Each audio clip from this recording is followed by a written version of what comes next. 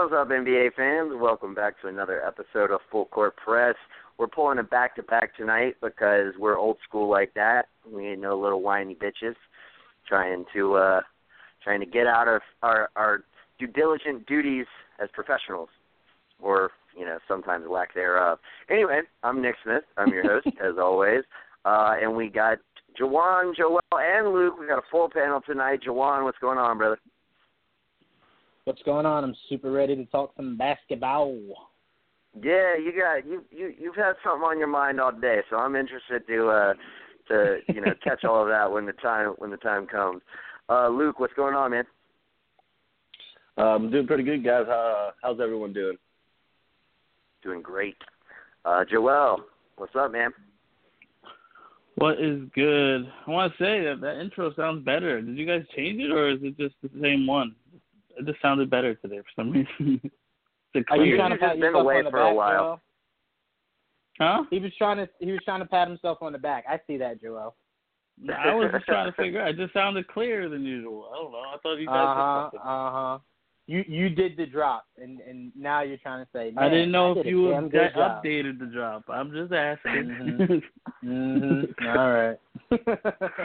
All right, enough petty squabbles, gentlemen. We have news to discuss. So let's hop right into it. We're going to start with our third quarter awards. So we got our MVP, Rookie of the Year, Defensive Player of the Year, Sixth Man, Most Improved, Coach of the Year, and General Manager. We're going to break those down one by one. Luke, you weren't here for our first quarter or second quarter awards, so I'm going to start with you on each of these. I'll be really interested to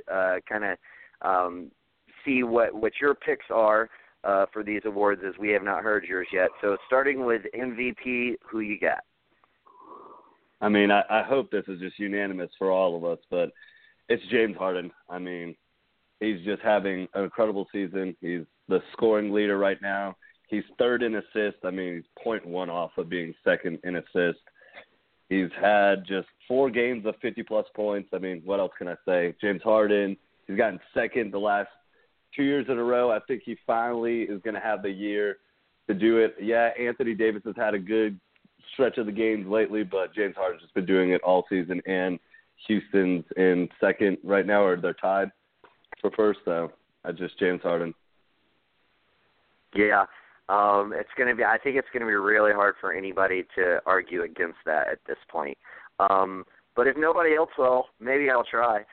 Joanne, what are your thoughts? I will actually be that guy because I am that guy. Ooh. I'm going LeBron James. That was my MVP in the offseason, and I feel as though what he's done by himself, just individually, definitely screams out. In year 15, I believe he's in. What he's doing for that Cavs team, and I always go back to MVP. To me means if you pluck that guy out of that roster, can that team still have any amount of success? Even though the Cavs are in the East, I still do not think that Cavs team would be almost struggling to make it into the 8th or 7th seed. They wouldn't. I think if you take – well, yeah. I think if you take Harden off of the Rockets, would they be in first place or tied for first place? No. But I also don't think that they'd be struggling to make it into the playoffs. I think they'd at least be a 5 or 6 seed team. So they wouldn't drastically be, out of the existence of the playoff picture. I think the Cavs would, because LeBron means so much to that team. He's playing a lot of minutes. He's, almost averaging a triple-double. Hasn't missed a game all season. Hasn't missed a game all season. I think the reason why we're so comfortable just giving it to Harden is because we felt as though he deserved it maybe 2 years ago or last year. And the fact that he keeps getting snubbed is why we're like, all right, well, listen, he has to get it now. It's the same thing with, Leonardo DiCaprio. So he won it. We were just like, all right, listen, a lot of these actors are great, but you can't keep skipping him. You know what I'm saying? So I think we're just ready to give it to him because it's like you can't keep skipping the guy. But if you actually look at it, I think LeBron means more, and the category is most valuable player. And I think he's more valuable to his team than James Harden is. So I would go with LeBron James. It's interesting. The argument I think the best argument going for Harden right now, because their numbers are close enough. I mean, they're both right there in assists. Harden's definitely the points leader, but it's not like LeBron's like, 2 or 3 points in average behind, something like that. LeBron's obviously got more rebounds. 5 points. Is it 5? Yeah, like 26 to 31, something like that. Okay, yeah, so like 5 points. But, I mean, LeBron's got to average close to 5 rebounds more, or, close to at least 3 or 4. And then, I mean, if you look at the if you look at the other kind of stats, they're all kind of equal. I think the big thing that would separate Harden is the team record. But, Westbrook obviously kind of, I wouldn't say put an end to that as a qualification, because I think it's just kind of more like an outlier of a year. But I definitely think he opened up the question to say, maybe you don't have to have one of the 2 best teams in your conference to qualify, for an MVP.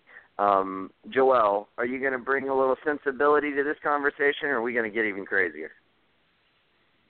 No, you're not going to get much craziness from me. I had James Harden the last time we did this, our second picks, and I still think it's still James Harden now. And yes, it's because we keep skipping over him. You could give it to LeBron James. You can give LeBron James every fucking year if you wanted to, because he's the best player in the league. Because that's just how it is. But James Harden they're tied for first in the West, or like second in the first? They were first last time, but it wasn't by much. There you go. Against the Warriors, this elite team that are like world beaters, they're right up there with them. And you got him like being a leader in scoring, one of the top guys in assists. They wouldn't be where they at without him. They wouldn't be considered a true threat without him. And some people didn't think he would be able to mesh with Chris Paul. You believe that shit? And they did it. And he's doing it. And he's doing it and still an MVP caliber year for him. And I think he deserves it at this point, because he did get kind of snubbed last year. But at the same time, I was not going to give it to him over a man that averaged a triple-double last year. I just couldn't do it. But this is his year for sure. Yeah, see, I mean, I agree with you about last year. It was a coin flip, but man, triple double, it means something. Like, it's hard. Like, well, and I get it. He's almost doing it again this year. Yeah. I mean, he's very close. But here's the thing: like, almost, doesn't cut it. Like, I feel like if he had averaged 9.8 assists or 9.8 rebounds last year, he wouldn't have gotten the award. It's the fact that he averaged the triple-double that won him the award. And, like, I know, pundits can sit out there or can sit there and say, like, does that really make a difference, whether you average 9.9 or 10, rebounds? And it's like, no, maybe, I mean, it doesn't really make a difference, but these arbitrary things mean something to the media and the fans and the players. Like, stats do matter, like, when you're looking at an MVP race.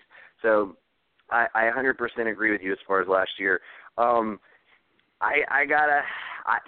had LeBron preseason. I had LeBron first quarter. I had LeBron second quarter, and then January happened, and I can't forget about that. Like, it's a regular season award. His team was horrible in January. He didn't play well. Granted, he came back in February and he played great. But the last time we had this award, Harden had just gotten hurt. He and LeBron were neck and neck. So Harden was going to be sitting out for, like 5, 6, 7 games, 8 games, whatever it ended up being. And LeBron just, like, floundered. He averaged, like, a measly, like, 22, 23 points per game. Maybe less than that, honestly. I can't remember exactly what it was. But the month of January was a terrible month for both he and Cleveland. His defense has not been good this year. And Harden's hasn't been bad. Granted, all of these good defenders around him help him so much. But, like, I agree. I just feel like he, from the point where I was still having LeBron when we did this award last time, right around the Harden injury, to now, Harden has just dominated over the course of that stretch. And I had them so close at that point in time, I can't dismiss that. So through the third quarter of the season, so from second quarter to third quarter of the season, Harden has just dominated. And so for that reason, I got to go Harden. And I agree, Luke, with you. Anthony Davis has been great since Cousins went out. I mean, amazing.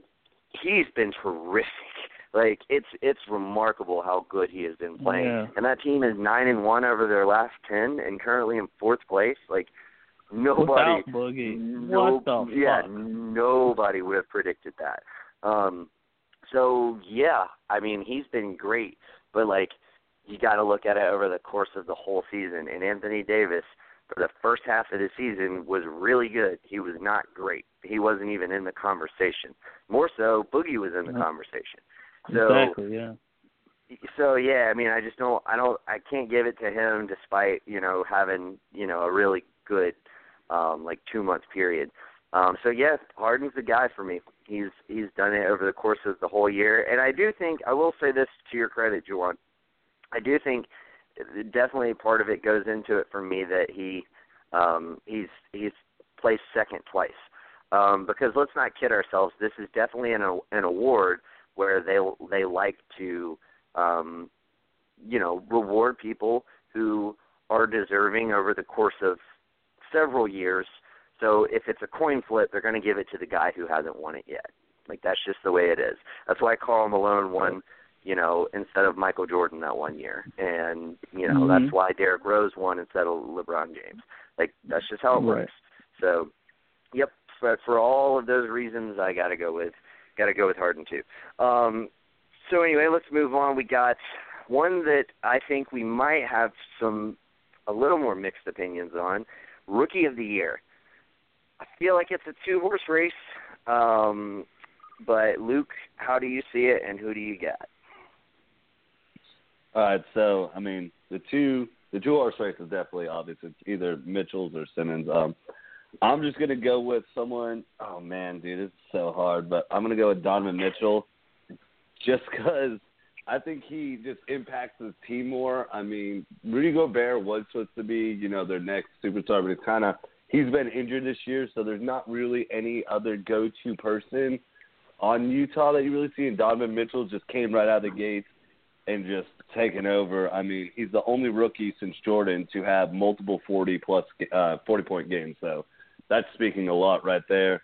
I think in the end, their team might not make the playoffs just because the West is just harder. But, I mean, with the 76ers, you got Joel Embiid that's over there as well. And Joel Embiid's a great player, so you got two players. So I just think Donovan Mitchell has more of an impact for his team right now, and it means a lot more for his team. Yeah, I mean, it is a crazy difficult argument, and it's another one of those cases where, to me, you've got two guys who are just so neck and neck. So it just makes it really hard. Juwan, who are you going with? I agree with Luke. Goes with Donovan Mitchell. Is great as Ben Simmons is playing, it is a little easier when you have a guy over there who can average, not saying that he is, but who can average like 30 and 15 a night. And now that they took the training wheels off of Joel Embiid, it makes it a lot easier knowing that you can depend on him on a night-to-night basis. Donovan Mitchell looks to his left and right and always goes, I'm going to have to be Kobe for this team. Like, that's just what it's come down to. I'm going to have to be Kobe every night. Ben Simmons can have an off night and the Sixers still win because you have Joel Embiid. Donovan Mitchell, especially in this playoff push, cannot afford to have off nights because there's just really no one else to help carry the load. So I think it has to go to Donovan Mitchell. Yeah, I mean, those are the exact arguments why I think you can say Donovan Mitchell. Joel, are you still going to do it to us where you're just not going to you're not going to pick between them, or has one separated themselves from the other in a way that you can actually quantify who you think deserves it more? No, I'm going to stay where I'm at. I'm going to say it's going to be dual Rookie of the Year again. We're going to have dual Rookie of the Year. It's going to be Ben Simmons and Donovan Mitchell, goddammit. You can't I don't think you should undervalue what Ben Simmons has been for the Sixers. The guy's 6'10", playing point guard and doing it well. He's really just missing a jump shot. Yeah, he has Joel Embiid, and the Sixers are a better team than the Jazz, that's for sure. But he's a big reason why. He technically could have been an all-star this year if he really wanted to, if they were nicer to him. He could have been an all-star this year. That's how good he is. That's why I don't want to discount what he's been and what he's done. Donovan Mitchell's been amazing. And I liked the kid coming out of college. I did not expect him to be this good. Now, I liked the Jazz going into the season. I expected them to possibly make the 8th seed even before I found out Donovan Mitchell was going to be a stud. So I gave the Jazz a lot more credit than some people did from the beginning. Now, with him, they're still not a playoff team, but they're almost there, and they're right there. And I think they still have a chance to get there, and it's going to be a lot of that's going to be because of Donovan Mitchell. So I can't just credit anything anybody's saying against Donovan Mitchell, but I can't take away from Ben Simmons either. So I do want to give a co-Rookie of the Year. It's been done before. I think it can be done again. It's been well-deserved for Ben Simmons and Donovan Mitchell. See, and like as much of a cop-out as that is, you're right. It has been done before, and this would certainly be the year that you have two people who are that deserving. Exactly. So I mean, yeah, I can't really fault you on wanting it. I bet Luke's like, damn, I didn't know that was an option. I know I did. I definitely knew it's an option. I just think Donovan Mitchell. I just think one of the coolest stats for Ben Simmons is he has yet to take a 3-point shot this year, and he's still doing really good this year. I think that is mind-blowing. Not even one three. He just knows I can't I shoot think he has taken a 3. No, I think he has. I just don't think he's made any. Oh no, he hasn't even attempted it. 6'10". It's the weirdest stat. I'm gonna be honest with you. It sounds 1,000% accurate. You have a guy who focuses either on passing, dunking, or rebounding. So I believe that any given day that the guy hasn't attempted any 3-pointers this season. Doesn't seem like he likes to shoot. Seems like he likes to either drive it or dish it or just get rebounds. So it definitely sounds possible for Ben Simmons. Yeah, he's definitely got to work on that, obviously. Yeah, but here's the thing: play to your strong suits.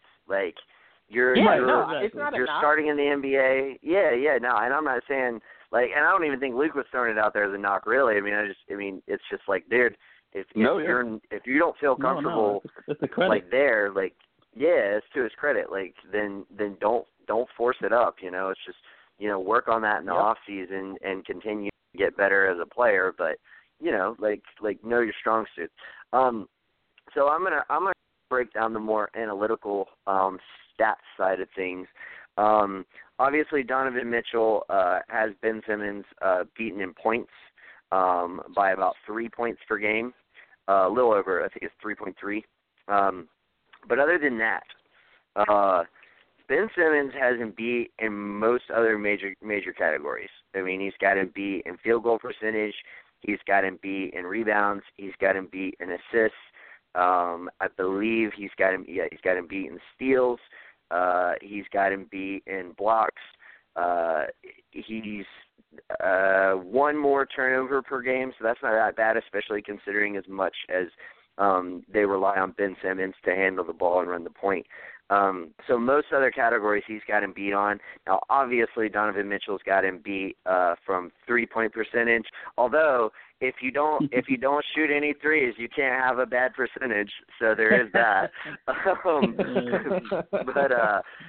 But he's obviously got him beat with free throw percentage by a hefty margin. But anyway, I mean, all that being said, I think that just speaks to how close this race is that, we can all, have somebody respective. You can make an argument for either one, so much so that Joel's I ain't even fucking picking between them. Nah, you're not making me do it. Why bother? Give it to both of them. Hey, man, you know what? I'm getting on Joel's bandwagon. Fuck it. Give it to both of them. If you made me pick, I'm going to take Ben Simmons. But if I do think they both deserve it. It's just it's so close. It's so close. Like, they're both that good. But for the sake of not pissing off Jawan, I'll say Ben Simmons. And to be different, if y'all had both said Ben Simmons, I probably would have gone Donovan Mitchell. But all right, let's move on. This one to me is by far the toughest one, because I just don't know who to pick. Defensive Player of the Year. Always Luke, is. Who you got for Defensive Player of the Year? All right, I'm going to start off with these ones because I know for the next couple of picks I'm not being a homer. So I just want to start that out right now. But I'm going with – this one's really hard because there's not a lot of standouts this year as there's been in years in the past. No. So I'm going with Al Horford just because he means so much defensively to the Celtics. Like, they're the number one defensive team. If you don't have him, we're not doing that well. He just runs our whole defensive unit. His numbers don't stand out, but if you don't have Al Horford out there for the Celtics, they're not the number one defensive ranked team. So I just think that reason why.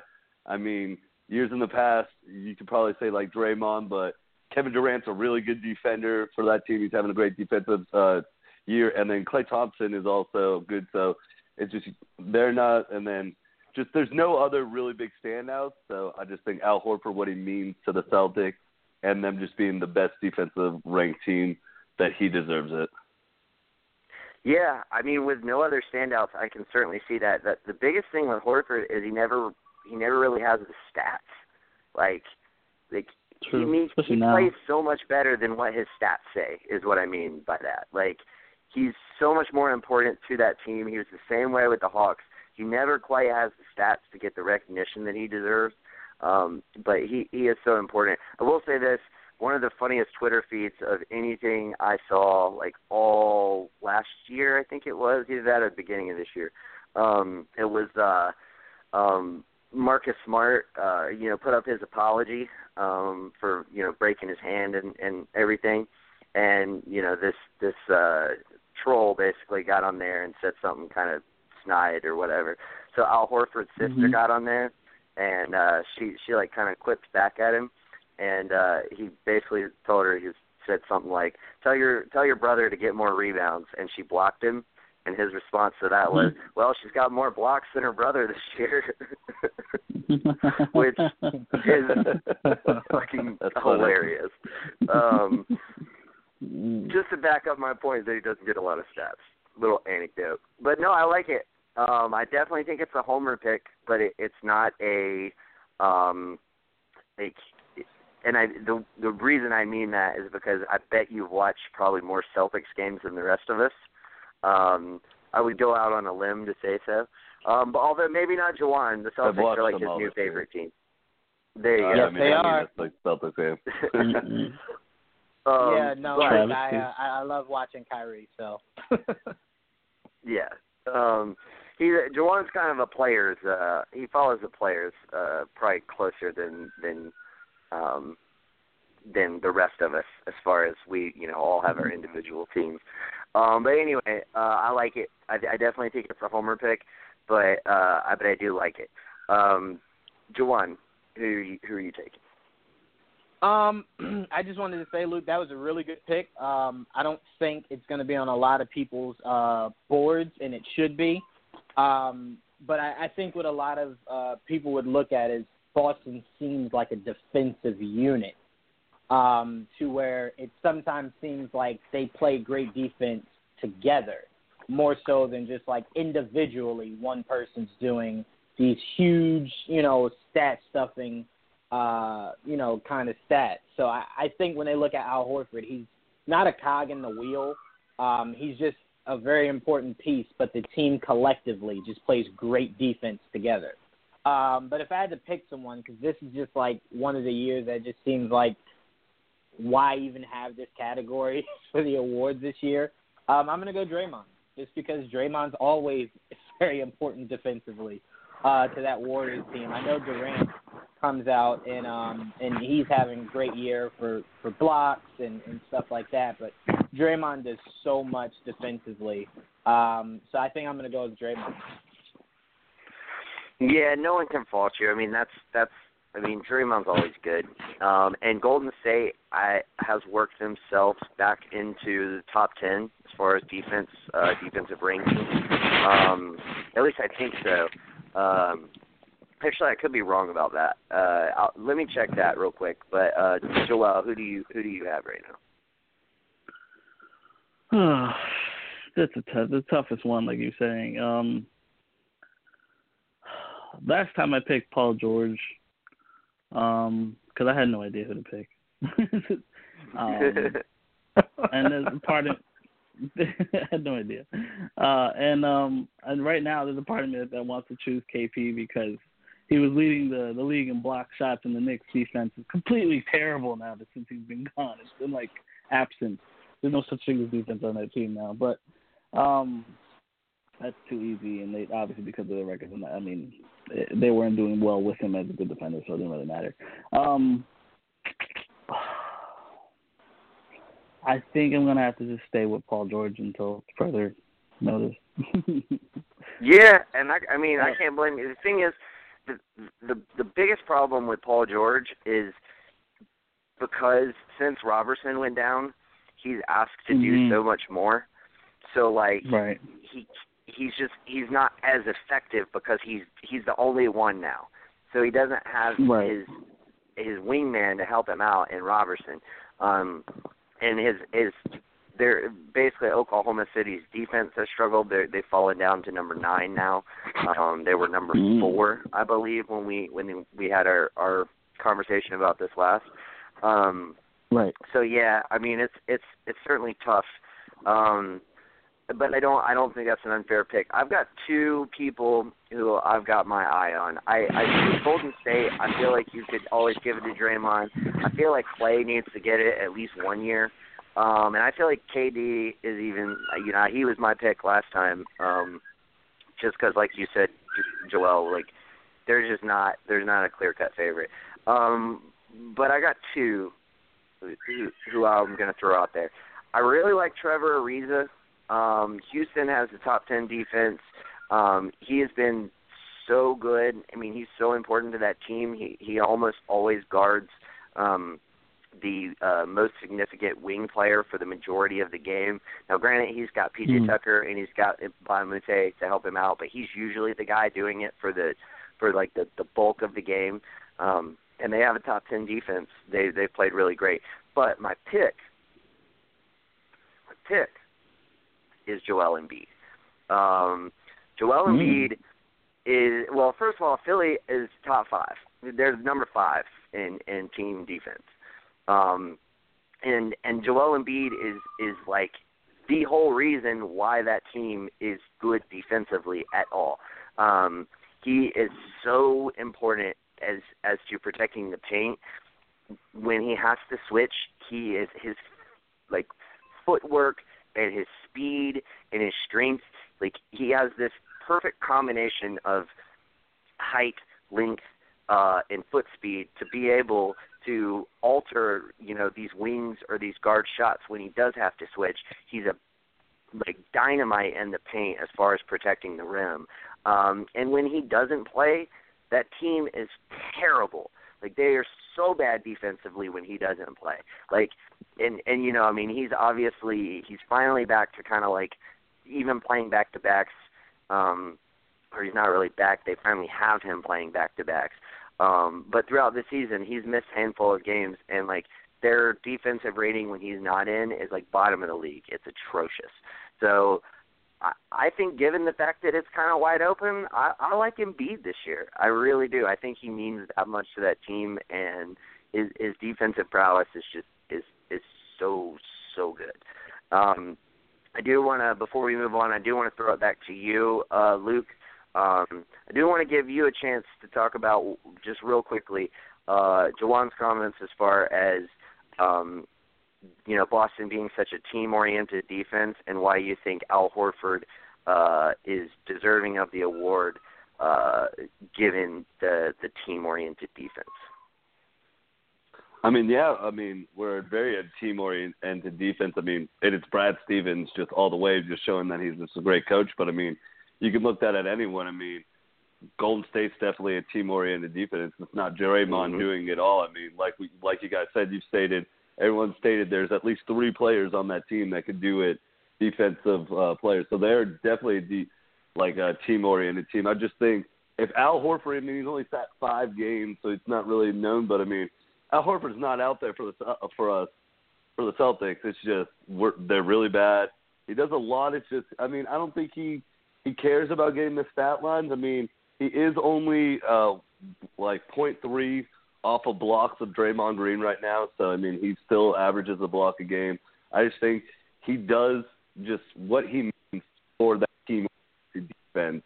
That meaning, if he's not out there, that's not running well. I mean, Mark Smart has something, but he comes in the second unit. Just Al Horford just has a lot. It's just his numbers do not show it, so it's just hard to really just give him a justified reason. Like, yeah, I understand clearly, but I think he's got it.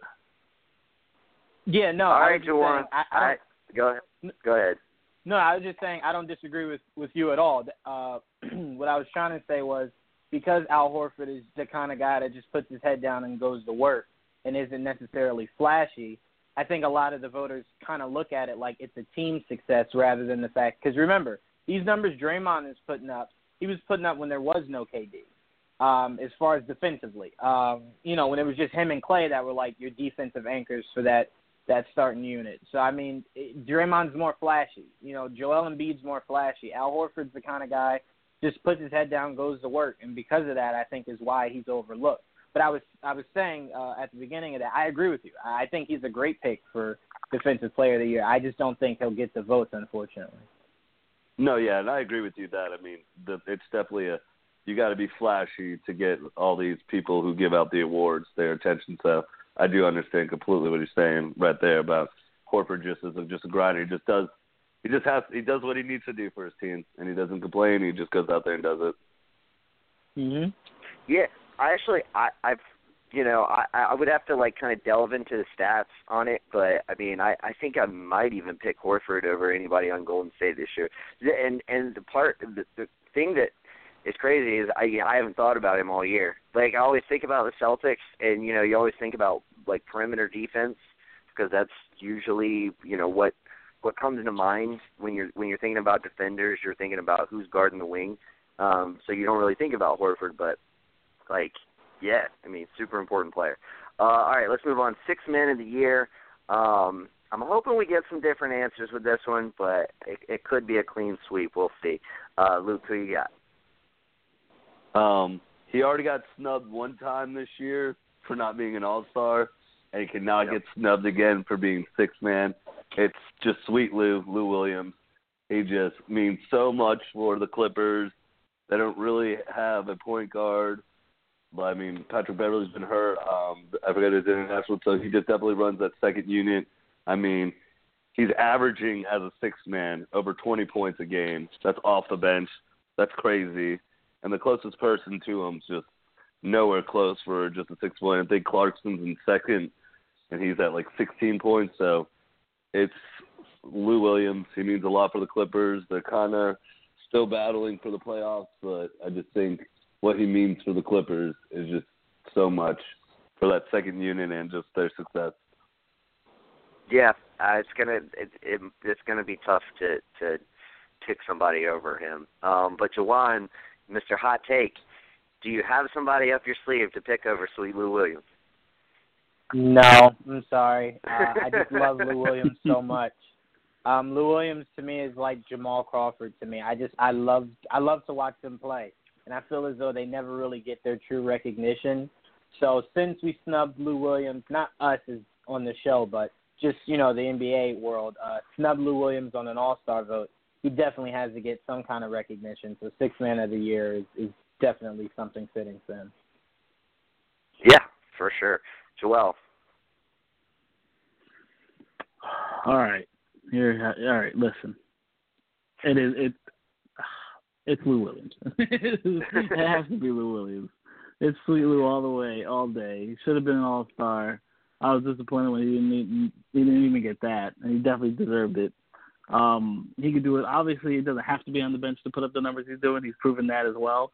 but the fact that he could still do it coming off the bench means a lot. And so, yeah, he definitely is and has been, I think, before the Sixth Man of the Year, so he definitely deserves it again. Sixth Man of the Year, Lou Williams. Yeah, and the crazy thing is, too, I think it's like we're sitting here talking about how, you know, he's scoring 20 off the bench, which is remarkable. Unquestionably, that's remarkable. But the fact that, you know, when they needed him to, they could just plug him right into the starting lineup, and he could still would go out and drop 50. Like, that's what blows my mind. Like, a lot of times these six-man guys, like, they get accustomed to playing at a certain level, you know, against you know, backups. You know, they're used to playing against, you know, not the star players of the league, at least not for so many minutes. And with Lou Williams, it just doesn't matter. Like, it's like, yeah, we're gonna start you for like the next 6 weeks because, you know, half of our roster is hurt, and you know we don't want to start Sindarius Thornwell yet anyway. So we need you to start, and he does, and he still, you know, keeps up the same production and just does it with even more effectiveness, and it's totally crazy. As much as I love Will Barton, and I think he means so much to Denver, there's not even close to an argument that could be made for him or anybody else over Lou Williams. So that one, we did get a clean sweep, at least one, out of these categories. All right, moving on. Most improved player, Luke.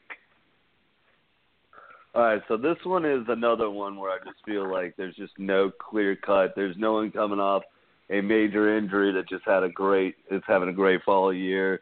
There's not a Giannis type of year where you just double your thing. So I have it between two people right now. I had it right in my mind between Aaron Gordon, just because he's done really well, but he's kind of sat out some game, and Magic are just terrible. And so, I mean, he can just do whatever he wants on that terrible team. So, in the end, I went with Jaylen Brown, just because the Celtics are in second.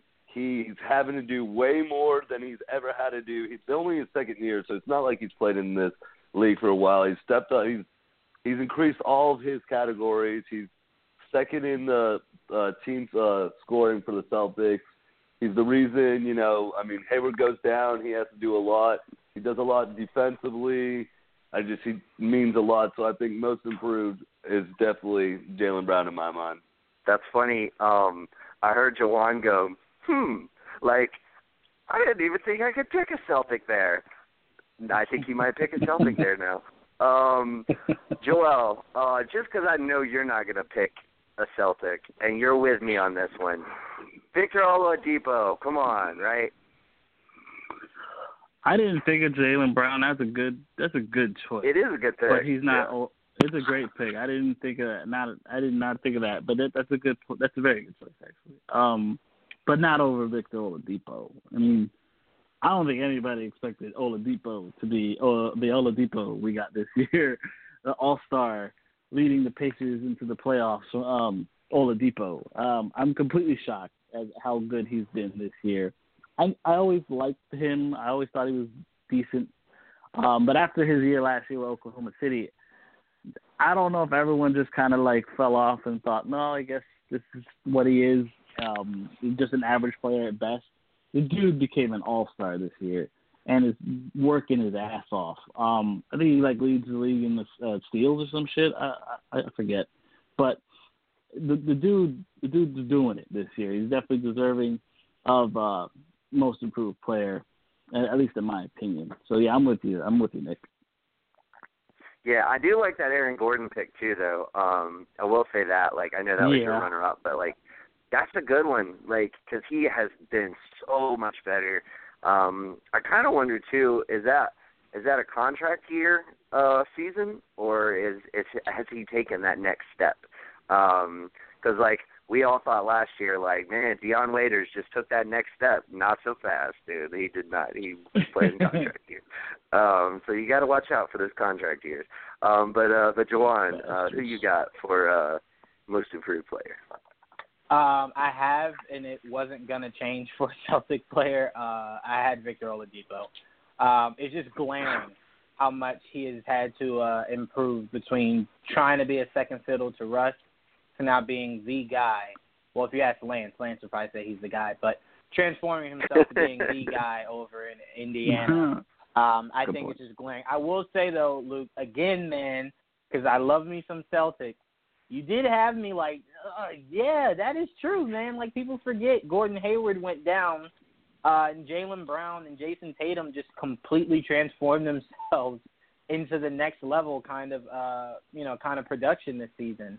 But I think Victor's is more so from a standpoint of leadership. Like Jaylen Brown has stepped up tremendously.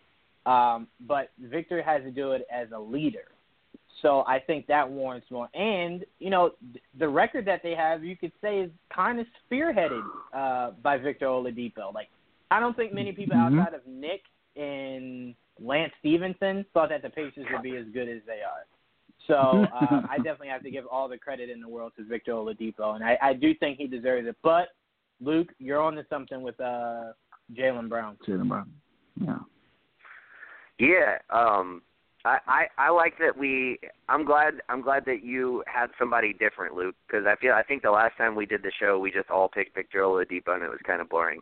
So the fact that we got to be able to talk about the two other different people who are pretty deserving is good. I think I agree with. First of all, y'all know I think it's Victor Oladipo, but I got another person that I'm going to throw out there, and I think I might have thrown him out there last time as like a dark horse or runner-up or something. Steven Adams, man. Steven Adams has just improved every facet of his game this year. Like he's shooting better. He's got a little more range. His little like floater in the paint off the pick and roll is so clutch. He's getting more rebounds. He's getting more blocks. Like the dude is just a beast, a force to be reckoned with. And the fact that he's putting up better numbers than he did last year, like better overall numbers, not across the board, but overall numbers, despite the fact that they picked up Paul George and they picked up Carmelo Anthony. So you would think that his offensive output would drastically reduce, and it hasn't, is amazing. The guy is crazy. He is their third best player. No offense to Melo. No offense to Juwan. Joel, I know you don't take any of it. But like Steven Adams is definitely their third best player on that team. Like he's phenomenal, and he's made such great strides this year. So I do want to give him some love. Go ahead. No, I was just gonna say I will say I completely agree with you. There's nights I watch the Thunder, and I think he's their second best player because of how important he is to that team and how much he's completely stepped up into a more dominant offensive role because he's always been really good defensively, but offensively he stepped up. And what's crazy is they still don't find enough ways to get him the ball down low, which is just – I'll get into that later when I completely destroy OKC. But I agree with you. He definitely should be mentioned along with Jaylen Brown and Victor Oladipo. Indeed. All right, let's move on. I got a feeling where you're going to go on this one, Luke, but Coach I don't know. of the Year, who you got? Yeah, I mean, you're probably dead right. I mean, I hate to say it, it's Brad Stevens. I mean, I know I've been going with a lot of Celtics here, but you just got to look at it. I mean, if there was a person that could get MVP for a team that's a coach, it'd be Brad Stevens this year. I mean, what he means to that team. He had to rewrite a whole system. He only got four players from his last year's team. That was number one. He only got four of them to come back. So he had to rewrite a whole system. He loses one of his best players this year. He's relying on first-year and second-year players to do a lot more. They've all just bought into the system. They're playing amazing team defense. I mean, I don't think anyone can write up. I mean, Brad Stevens off the 2-minute timeout drills. He can draw up some of the nicest plays ever. It's just Brad Stevens means so much for that team. He's an MVP in my mind. So I think he's just the coach of the year. for me. I mean, they're in second right now, so. Yeah, and they've been in first throughout the bulk of the season. I feel like this is the one where you're not going to get a whole lot of pushback. But let's throw it around and see if anybody else has somebody different. Juwan, who you got for Coach of the Year? I will say this, Luke. Again, I feel like I say this way too much so far. I completely agree with you. He originally was my pick until I really looked at it, and I'm like, yeah, no. He's definitely in the conversation. That's without a shadow of a doubt. I even think it's only a two-man race, to be honest. No, a three-man race, I'm sorry, to be honest with you. But I think I have to give it to somebody I don't think we give a lot of credit to, and that's Dwayne Casey.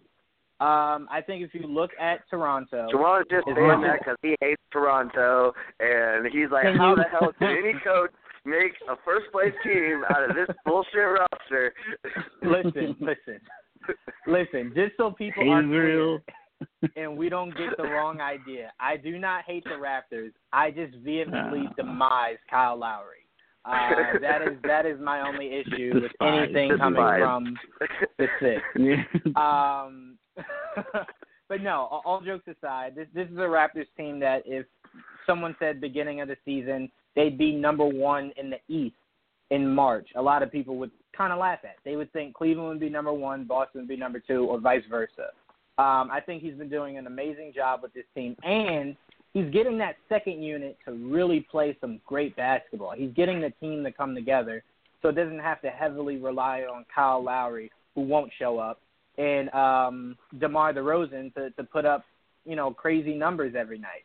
So I think Dwayne Casey's done a really amazing job with the team this year, and their record shows that he should definitely at least be in the conversation. Yeah, and also just like how can a team in the East be number one when they have a trash starting point guard? I mean, that has to be coaching, right? Like it's the only explanation. DeMar DeRozan is the MVP. The other two point guards on the roster. Well, listen. They play in the Six, and Drake has a song called God's Plan. That's what I play every time I see Kyle Lowry, because I'm just like, God has to have a plan for this team. Like, he's just so mediocre to me, and the fact that they're still able to be so good with a trash guy like that, it's unbelievable. So yeah, Dwayne Casey definitely deserves Coach of the Year. Oh, I love it. I love the pettiness. Joel, who you got for Coach of the Year? I like the choice for Dwayne Casey, but I think I'm sticking with I forgot his name. Brad Stevens. Yeah, Stevens. I lost it. I was like, wait, who was it? Brad Stevens. The white guy. The white guy. But I do like the choice of Dwayne Casey a lot. But I think I have to stick with Brad Stevens, and the main reason I'm gonna stick with him is because I think a lot of that team isn't that team without Brad Stevens. I mean, without a doubt, this team was really good last year and is really good this year. And there's almost a completely different team this year than there was last year. There's been players that have left the Celtics and have not been the same players that they were when they were on the Celtics. I mean, It's just he's a big part of that because he uses them a certain way where they excel. Not that different from how Popovich does takes random players and makes them decent. and they're like, oh wow, they could do something, and then they go somewhere else and they're like, what the fuck happened? And that's basically what happened. He could turn nothing into something. He can make Kyrie, who was an all-star, into a superstar, and take two kids and turn them into useful, valuable pieces. Not to take anything away from them individually, because they're obviously talented, but he utilizes their talent the right way. And so I don't want to take away from that. And I think that's the reason I have to give Brad Stevens the Coach of the Year at the moment, because it's just this dude knows how to turn. But he can turn it up with the right, almost with no matter what. He can make nothing into something. Even it's hard to really explain. But that's where I'm kind of coming from. That's why I think I got to give it to him.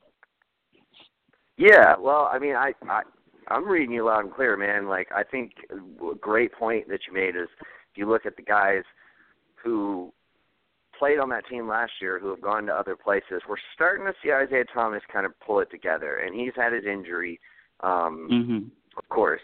And we're starting to see Jay Crowder kind of make, play a little better for this Jazz team.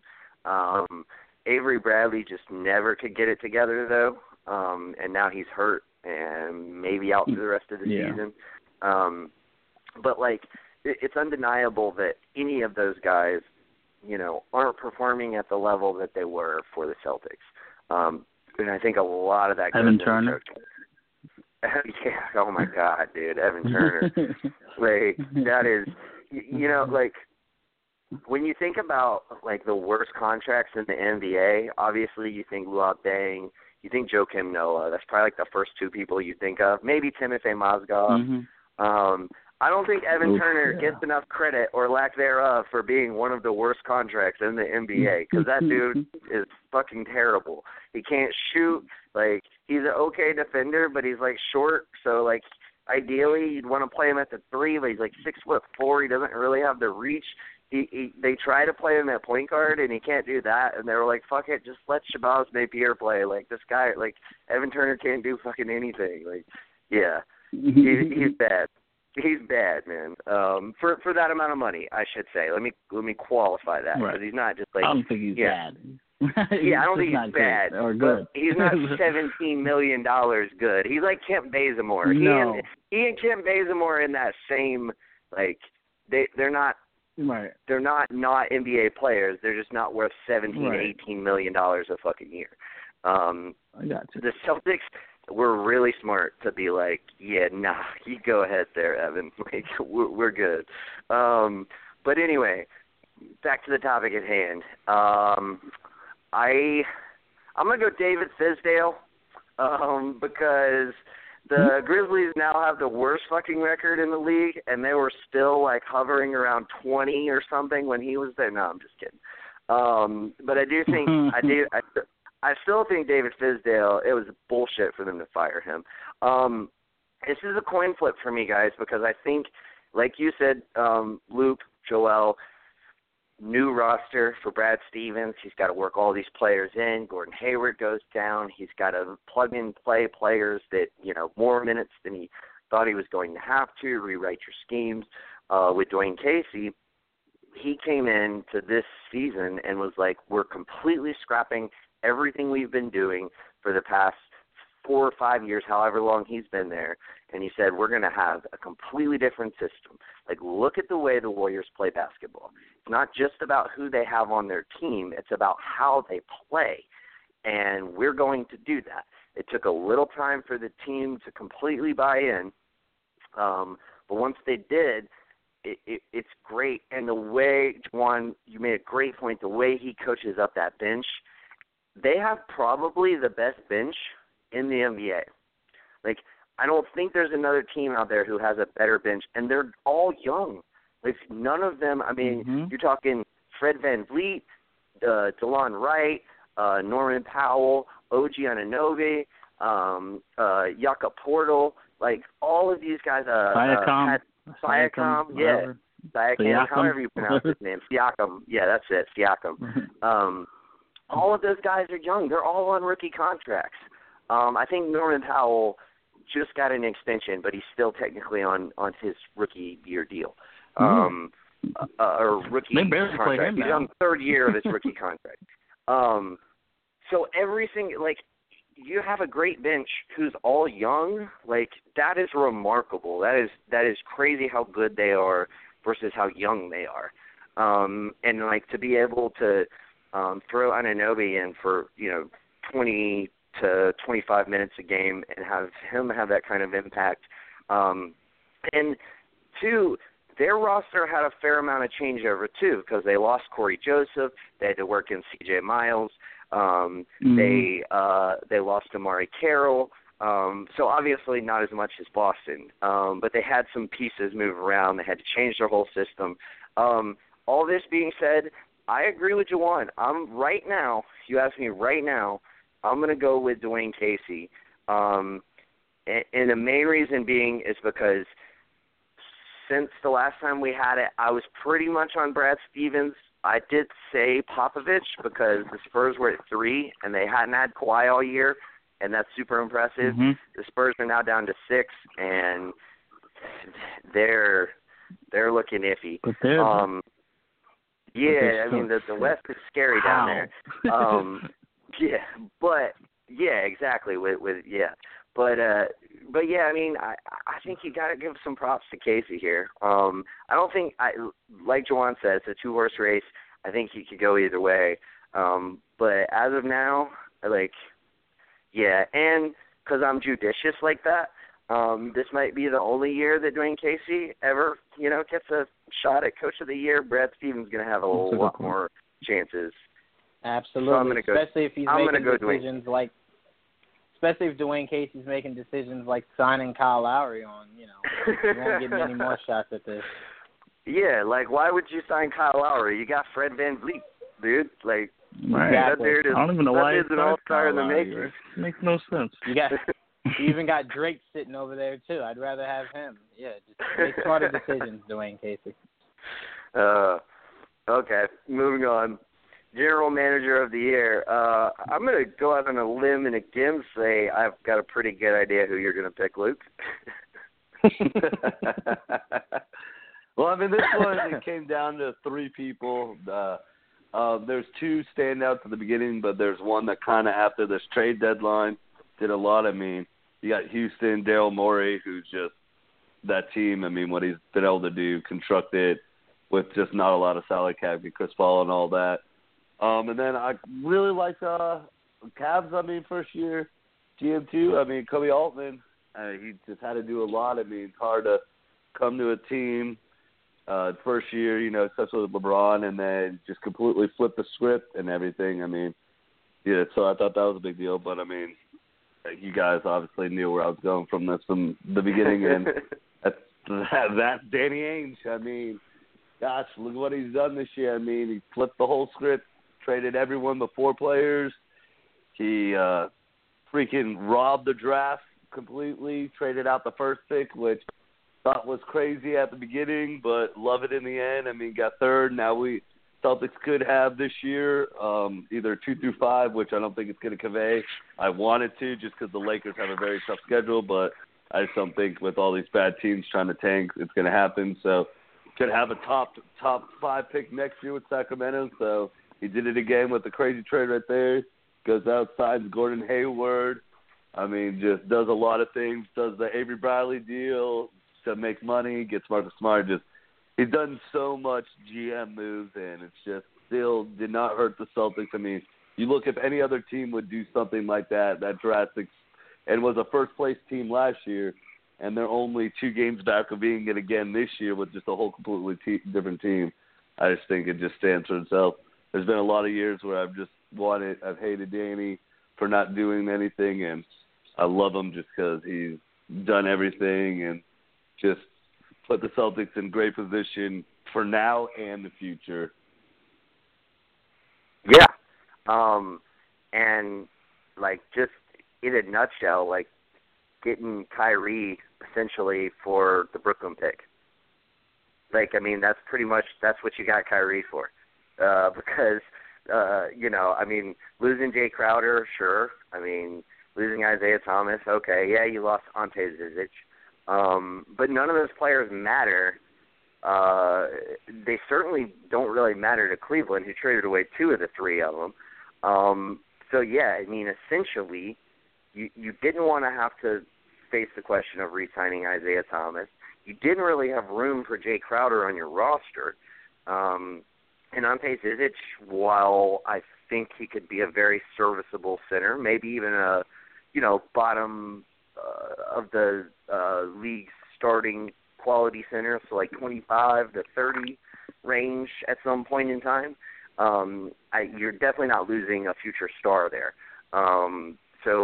You gave up the Brooklyn pick, you get Kyrie, and then you replenish the Brooklyn pick by getting the guy that you wanted in the first place in Jason Tatum by basically swindling Jerry Colangelo because he's a fucking idiot. Bring back Sam Hinkie. I will die on that hill. I will die on that hill. I'm with you. I'm just gonna go ahead and say it. Like, I like the Daryl Morey pick because of what he was able to achieve. I'm not even giving any sort of credence to Kobe Altman because all you did by all your trade deadline moves is try to make up for your preseason blunder. So I'm not giving you any fucking credit for that. I'm just not. Like, I'm just being honest. Like, you dug yourself out of the grave that you had dug, but you still, like, you still ain't, on the mountaintop, so don't act like you are. But I do like what Daryl Morey was able to accomplish, but again, I've said it before and I'll say it again, I still think Chris Paul had way more to do with the inner workings of that deal and getting all that shit figured out than Daryl Morey did.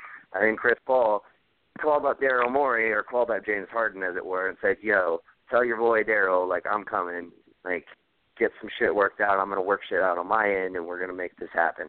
So I don't think you can give as much credit to Daryl Morey for getting Chris Paul, even though it was, the right move and a great move and all that, when Danny Ainge, like, did so many more moves and instigated them all. So, yeah, definitely got to go Danny Ainge. Jawan. Danny Ainge. Pretty simple, super simple. And the way, and I know Joel probably still disagrees with me, but he definitely, Cavs definitely lost that trade. And it now seems more so like highway robbery. They lost the Brooklyn pick, but you're Boston, and you have at least 80,000 more draft picks in the tuck, so that didn't matter. You lost Jay Crowder, who still hasn't really been able to find his identity, and Isaiah Thomas, who is surging on a Lakers team who won't make the playoffs, so it's kind of just empty calories. So if you're Boston, you sign Gordon Hayward in the offseason, which is a good pickup, and then swindle the Cavs out of Kyrie. So it's just one of those things where it's just like Danny Ainge always finds a way to come out on top. I honestly think, I used to think, what's his name, Pat Riley was like the Godfather Mafia type of the NBA. I'm starting to want to give that to Danny Ainge. I just feel like the way he orchestrates everything is just so beautiful. But yeah, Danny Ainge, in order for him to get Gordon Hayward and then him to get Kyrie, definitely think it has to go to him. Yep. Joel. Yeah, I totally still disagree with you, but it's okay. It's whatever. But yeah, Danny Ainge is still my choice for GM of the year. And there's not really much I could say because you guys pretty much sucked his dick enough. So that's enough of that. You guys nailed it. Like, there's not much. This guy is the way you want your GMs in the league to work, at least the smart ones. This man does it. And this guy can get not just players but picks and do it at the same time. There's not a lot of teams that can set you up for the future and help you work towards the present all at the same time. This is not a thing that happens like this. And he has proven it year after year, even when you thought they were just going to go into tank mode. Tank mode barely lasted 2 years, if that. And they didn't tank. They stood with it. So you got to give them all the credit in the world or him all the credit in the world for like putting together the team that he put together. And like, business is business. He trades you if he has to trade you. He has to do what he's got to do for the benefit of the Celtics. So yeah, definitely Danny Ainge. Yeah, and I two other things I want to point out just real quick as to why I think we're just universally picking Danny Ainge for this award. One, he probably single-handedly changed the way that NBA looks at draft picks.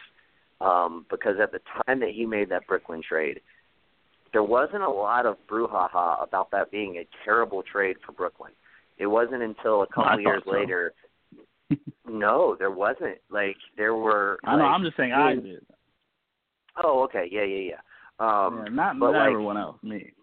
Yeah, I feel you. But see, there's people like you and me who have always kind of valued draft picks on a level to which I feel like the rest of the NBA has caught up. Like they value them more now than they did at the time. Right. And like at the time, like with that trade, not only was Brooklyn improving their roster, but they were also moving a lot of dead cap that they weren't using. So it was like we're getting all-star players, we're moving dead cap, giving up essentially 4 first-round picks. Like that's just the asking price. That's what you have to do to make that kind of deal. And like nowadays, you just don't see those kind of deals. Like they won't happen anymore, and it's because of Danny Ainge, and it's because he was able to pull that off. And secondly, the moving Isaiah Thomas, his value in essence, and I alluded to this earlier, but his value in essence was essentially an expiring contract because that's why the Lakers traded for him. They wouldn't have traded for him had he had 3 more years on his deal. They traded for him because he's an expiring contract, and that was pretty much all of his value for the rest of this season. So, and also I do want to throw out Sean Marks. I like what he's doing. He's definitely not GM of the year, but he's making some good moves in Brooklyn. I think that DeMarre Carroll trade was brilliant. Getting a draft pick and acquiring DeMarre Carroll just so Toronto could move cap space. Very, very, very awesome trade. But let's move on, fellas. We got a lot to talk about as far as the Western Conference. The Western Conference is crazy right now. You have Portland, who is in 3rd. You have Utah, who is in 10th. And they are separated by a total of what is it, 4.5 games? Am I correct there? Probably. Yeah, I think so. Yeah, okay. Yeah, 4.5 games. And you pretty much just have madness going on out west. I mean, there is any team that goes on a losing streak could potentially fall out of the playoffs. You got Minnesota, who just lost Jimmy Butler, and they're probably shaking in their boots because, I mean, what are they on, like a 10-year playoff drought? And so they look like a lock before that happens. And now you have 2 teams surging in the Blazers, and you also have the Pelicans, both 9-1 over their last 10 games. It's crazy. Like, I don't think anyone saw this coming as far as midway through the season. The Spurs are also 3-7 over their last 10. Granted, they do apparently have Kawhi Leonard coming back, but that also presents the challenge of working in a guy who hasn't played hardly all season. So I think if there's any team that can do it, it's the Spurs because there's such a team first kind of mentality in the way that they play, and that's the reason why they can be successful without a Kawhi Leonard. So I think they will be able to work him back in. Fair enough. You got Oklahoma City, who 6-4 over their last 10, but it's almost like they've played even worse than that. The Robertson injury really seems to hurt them. And then you got the 8th seed, which is, Denver, the Clippers, and Utah all fighting it in. So, a lot of crazy shit going on out west. So I just want to throw it around to everybody, just have a kind of open discussion. What is the craziest thing going on out west to you right now? We'll start with you, Jawan. It's definitely OKC. This is a team I boldly said, yeah. True. Yeah, they're crazy. That's true. They're 37-29 in the 7th spot, and that could easily change from 3 other teams. OKC, and it's a blunder. I have no idea why their coach is deciding to play the team like they are. I watched the game last night against the Rockets. The way the Rockets work Chris Paul and Harden is the way I've been preaching for OKC to work that team. There should never be a time where one of your big 3 is not on the floor, or at least 2, if you want to count Steven Adams as a surging, force for that team. At least 2 of that 4 should always be on the floor. And for some reason, that game against Houston, majority of that game, he had the three of them sitting all at the same time, knowing that his bench is not dependable. OKC, to me, I have lost all faith in this team. If they stay at 7 and end up having to play Golden State, I'm going to be completely honest. What they were doing against Golden State in the regular season, yeah, that's all nice and cool. That last game told me exactly what I needed to know about what would happen if they played in the playoffs, which is State will go into a completely different mode, and they may sweep this team. The team plays like there's no sense of urgency. You have a coach who seems like he does not grasp how to coach these players. And one of the biggest things that I said that they should have done a while ago and they still haven't done, Melo has to come off the bench. They really have nothing on that bench that is helping that team offensively. They seem offensively challenged. And it's starting to look more and more like it's Russ or nothing. And that's really hard to comprehend when you have two other stars on your team like Melo and Paul George. This team is dwindling very fast. At this rate, they might not even make the playoffs at the rate that they're playing. But what I've seen from OKC is you have a Paul George who looks like his mind is in free agency, a Melo who just refuses to play defense, and Russ who's just trying to get 40, 10, and 10 every night. So pretty much all I have to say for OKC is this team will be out in the first round if they keep flirting with this 7 or 8 seed. And it'll be Russ and a bunch of role players next year, hopefully with a different coach, because Paul George won't be back to this. Yeah. Wow. I personally, I just think,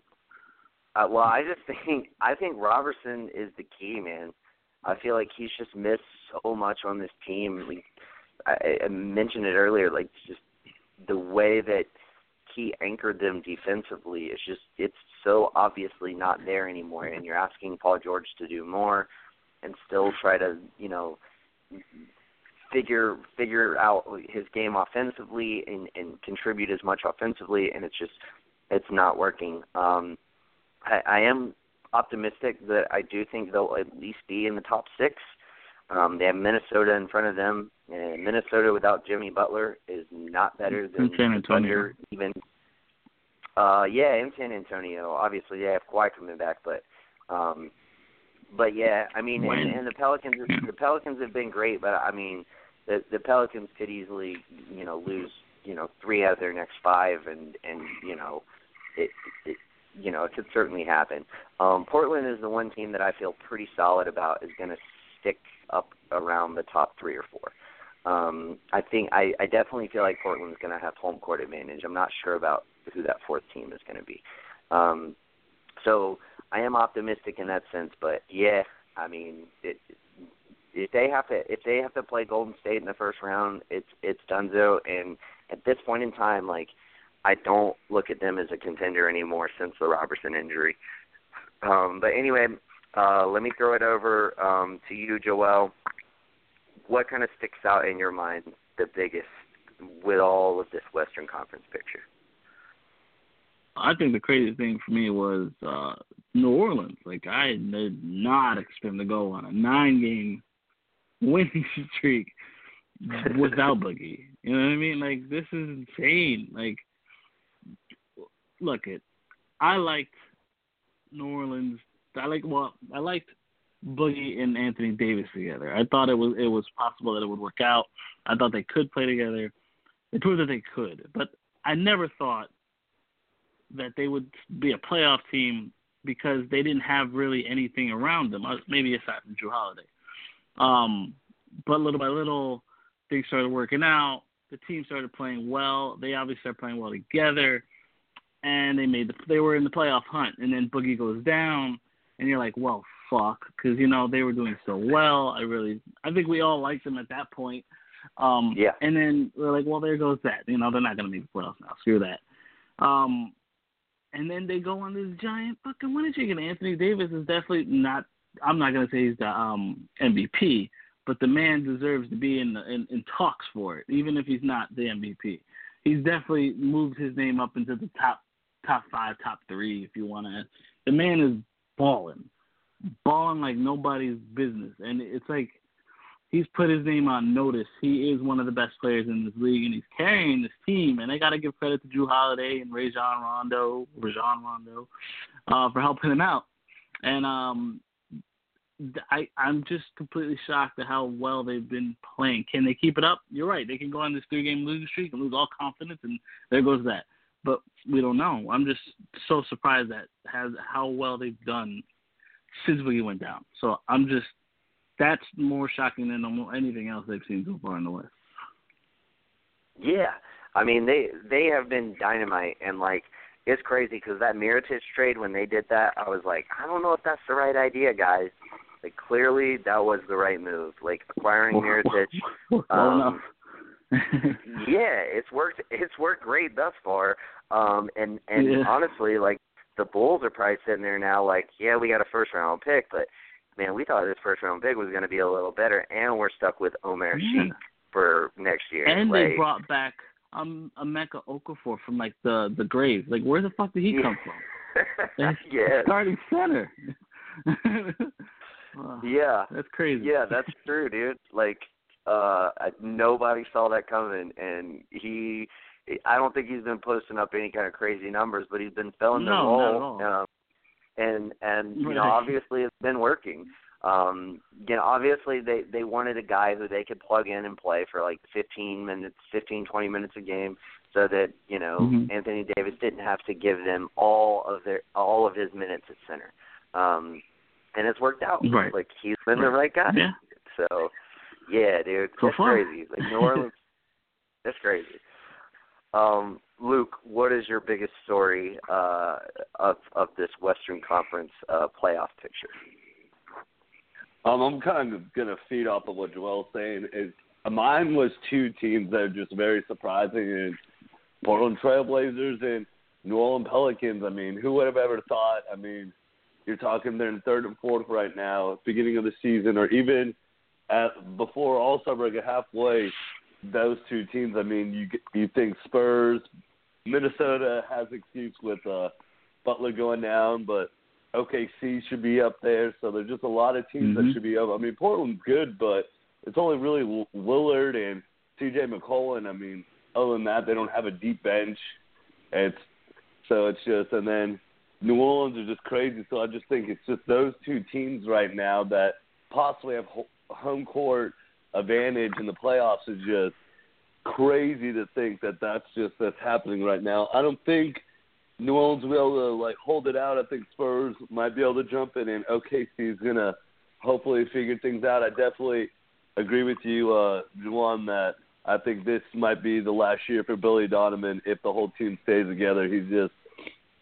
He's not one that failed transition from college to pros. I don't think he could get the mindset of a lot of pros and the egos down.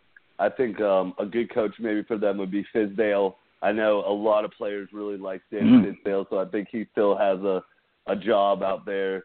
Mark Jackson too, but I think he might go to go to New York. I think he might go to New York because I think he's got the New York mindset. So I think Fizdale might be there if that whole team stays together, and he could definitely figure out those egos. It's just Robertson hurts them big time, so that's why I was flipping. But it's just, man, Portland Trailblazers and New Orleans Pelicans are the third and fourth team and might be hosting a home playoff game.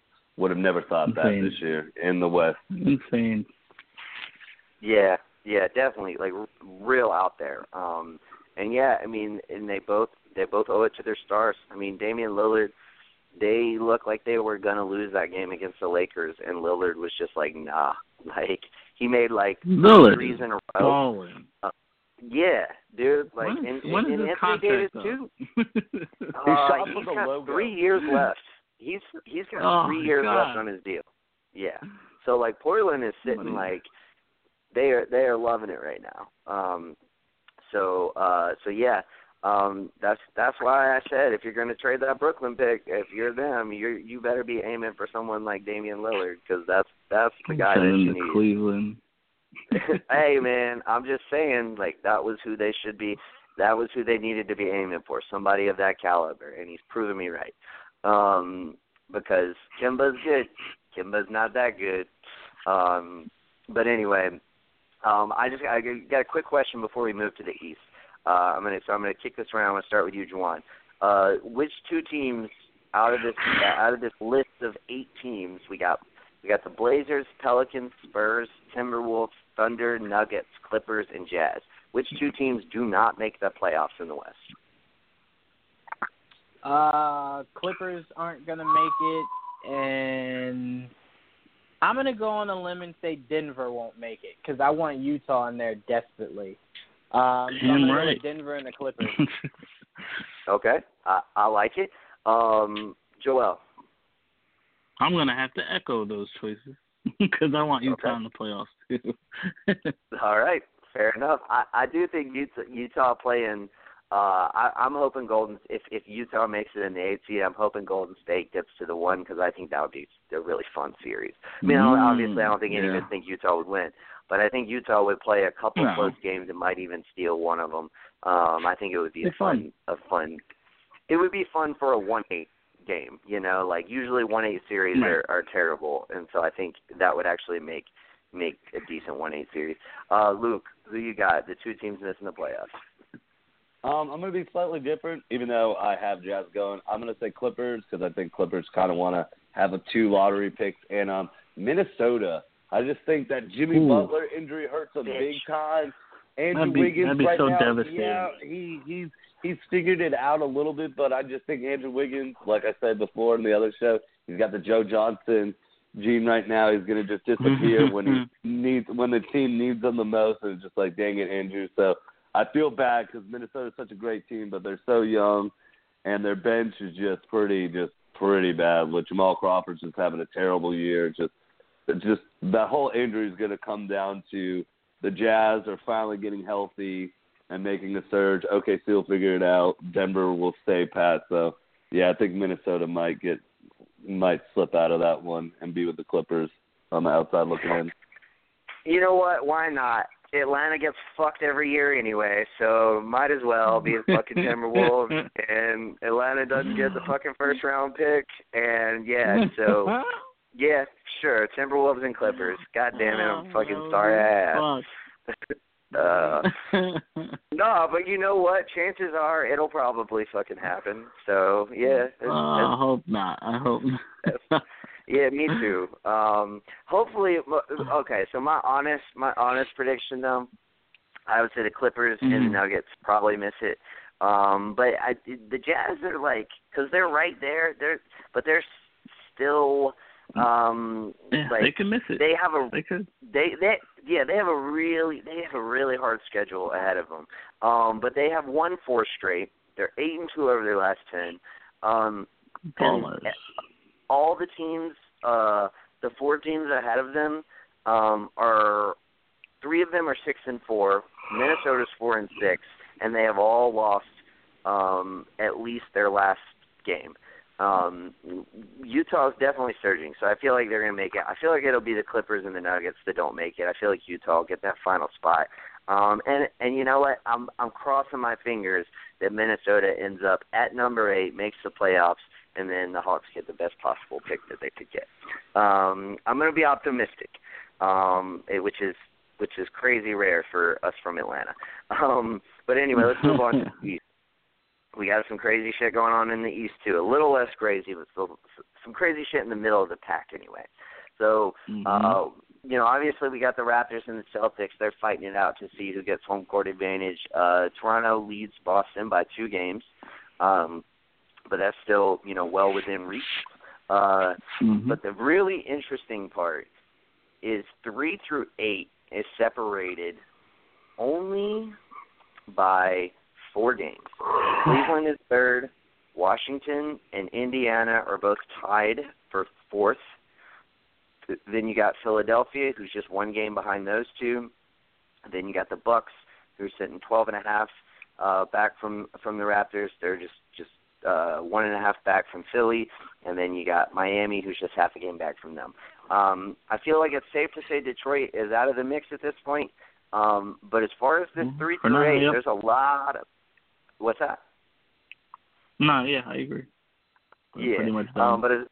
But as far as the 3 through 8, there's a lot of fluidity here. So, what kind of sticks out to you, Jawan, most with what's going on over here in the East? Sorry, had it on mute. I'd say what surprises me the most is definitely I'd have to go with Indiana. Excuse me. The way they've been playing, I can't say that I saw that. I think when we started the season, I didn't have them even making the playoffs. But of course, I had the Knicks making it, but because I had the Knicks making it in their place. So, but nobody did. Where we're at now. Yeah, I had them right under. Okay. I could just see. I could feel you rolling your eyes, Joel. If I had to say one thing totally shocked me out of the East, it would definitely be the fact that Milwaukee fell so far off from where they were to start the season. That's disappointing. That was a huge shock to me because the talent's there. It just seems like either the coaching doesn't know how to execute the coaching the talent. changed, man. The coaching changed, isn't there. Right, but I'm saying even when Jason Kidd was there, they started to dwindle. So it wasn't like Jason Kidd was fired on a high note. They weren't playing well when Jason Kidd was there. So that's the biggest shock to me because the talent was there, and I felt like the team was just so ready to make this playoff push. And then when Parker came back, they would be complete, and that team would be ready to go to war. Now it seems like this team may make a first-round exit. And they're fighting for their life to even stay at that 7th spot. So, that's the biggest shock to me is how, Miami's right on them. So to me, that's the biggest shock is how far Milwaukee has fallen from where they were to start the season. Yeah, I mean, it's. I think all of us had them in a top 4, or 4 or 5 at least. I think we all had them at 4. Yeah. 4 or 5, around there. Yeah, somewhere around there. Like, I mean, I think maybe one of us had Washington at 4 and had them at 5, but like, I feel like I had them at 4. So yeah, that's definitely one that's kind of surprising. Luke, what is your biggest kind of takeaway from the East right now? I mean, I would say it's definitely Indiana. I mean, no one ever saw that they'd be a playoff team, and everyone thought they were going to be one of the worst teams trading away Paul George. But I'll go with a little different one. I'm going to go with the 1 and 3 being opposite of what everyone thought they should be. Everyone thought Cleveland was going to be in 1, or at least Boston, and then Toronto definitely not being the number 1 seed and being the 3 seed. So I think those two being a flip-flop right now is it's pretty crazy. And I think if Toronto were to play Cleveland in the playoffs on home court advantage, they could. I'm not saying they're going to beat them, but definitely take it to 7, which is LeBron hasn't been done in a while. And I think that right there is pretty crazy because everyone thought just Cleveland and Boston were the 1-2 for sure. Then you had your 3, 4, and 5, which was going to be between Washington, Toronto, and then maybe Milwaukee, but they just have no coaching. So it's just crazy that Toronto is flip-flopping and they're the number 1 seed, while Cleveland's looking outside 9 games back. So I think that's my big take right now. Yeah, absolutely. I mean, Toronto's kind of shocked the world, so to speak. Joel. Okay, so nothing really stands out to me as super crazy for me. I think everyone's nailed that Indiana has been the most surprising because I really didn't have them in the playoffs, but I didn't have them as the worst team. I had them like right outside the playoffs. I had them at like 9, I think it was. And I had Charlotte in, so Charlotte was like Charlotte's the most disappointing team in the league for me because I expected them to make the playoffs in some capacity, maybe around 6 or 7 seed, but they obviously suck. So that's that. But it is what it is. Cleveland has been disappointing this year for the most part, considering who they have and where they've been. They're still the 3rd seed, which I'm happy for them that they've been able to survive this long, even with all the turmoil they've been through. But I've been more surprised recently with Washington. The fact that they've been able to stay afloat without John Wall and Satoransky starting at point guard. I love it. I give them a lot of credit. They're playing really well with Mm-hmm. Satoransky, and they're eventually going to get John Wall back. But now you're like worried. It's like, will they like struggle again when they get him back? Because they've been doing so well with Satoransky at point guard, and it's like they're definitely a threat. The way they're playing right now, they're a good team. We always thought they were a good team, and then they started off really bad. Then John Wall got hurt, and not really bad. Obviously, they were still a playoff team, but the most surprising thing for me was Satoransky keeping the team afloat without John Wall. Without John Wall, I never expected them to survive as long as they have. So that's really the craziest thing for me. Yeah, I'm glad you brought that one up because I was definitely going to bring that one up if you didn't. But Juwan, what do you want to say? No, I was just going to say, I will say, because everyone's saying that when John Wall gets back, will that team have to change to fit John Wall? I'll say this. That team, as constructed right now, will not win a playoff series without John Wall. So they better figure that out when he gets back rather quickly, how John Wall fits back into that scheme. But me personally, I don't believe that team wins a series without John Wall. I think he is definitely what puts you over to win a series. So that team, as good as it looks in a – say it again? You don't think they could beat the Pacers as without Wall? Without John Wall? Yeah. No, not the way the Pacers I'm not saying who you would. I'm not saying who you would bet on. I'm just saying you don't think there's any way that they could beat the Pacers without John Wall. I'll say this. Beal would have to average 25 a game in that series for them to win that series against the Pacers. That's probably more. You could do it. Yeah, they have a chance. They have a chance, but I don't. Yeah. I think that's good for 2 games, but not possibly 7. I don't think that works for 7. Yeah. Sure. Yeah, they're gonna need John Wall in the long run. They're definitely gonna need John Wall in the long run. But I think it'll speak to. I think this kind of will be a very interesting story as to what they do with John Wall come the off season. Do they look to shop him because they feel like they're better long term without his huge salary? And with a more fluid offense, if they don't think John Wall can provide that. So I think that'll be the very interesting thing. Just real quick before we move on, I do also want to throw out I'm really disappointed in Detroit, not just since the Blake Griffin trade, but just pretty much on the season. Me too.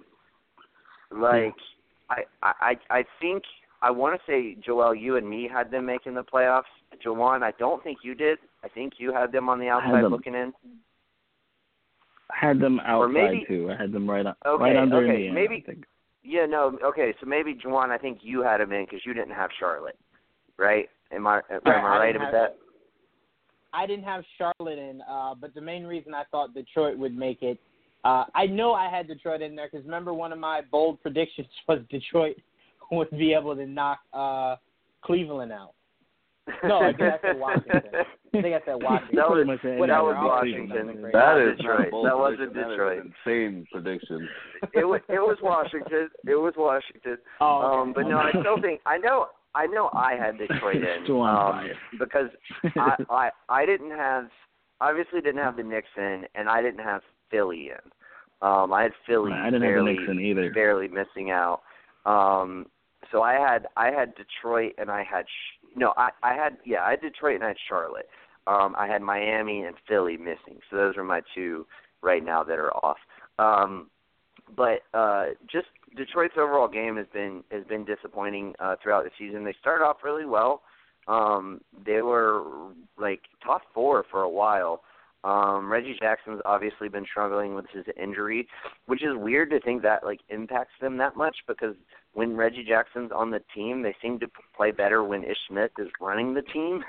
And now that he's not on the team, it seems like they really miss him.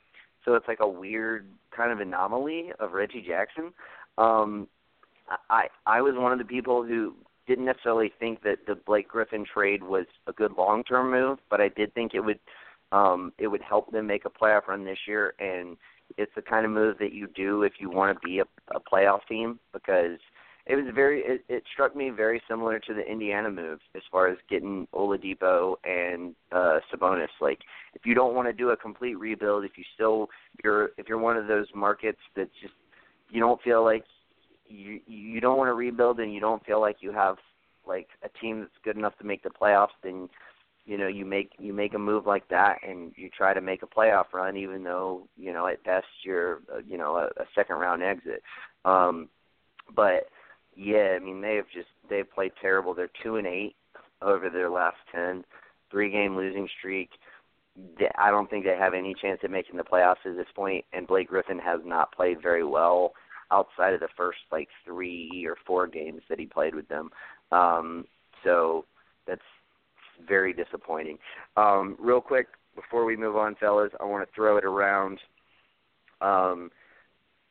Similar to what we did last time, since the East is pretty much set, what I want to do is I want to throw it around, and I want to say, right now, at this given time, who do you have making the finals? So I'm going to start with you, Luke.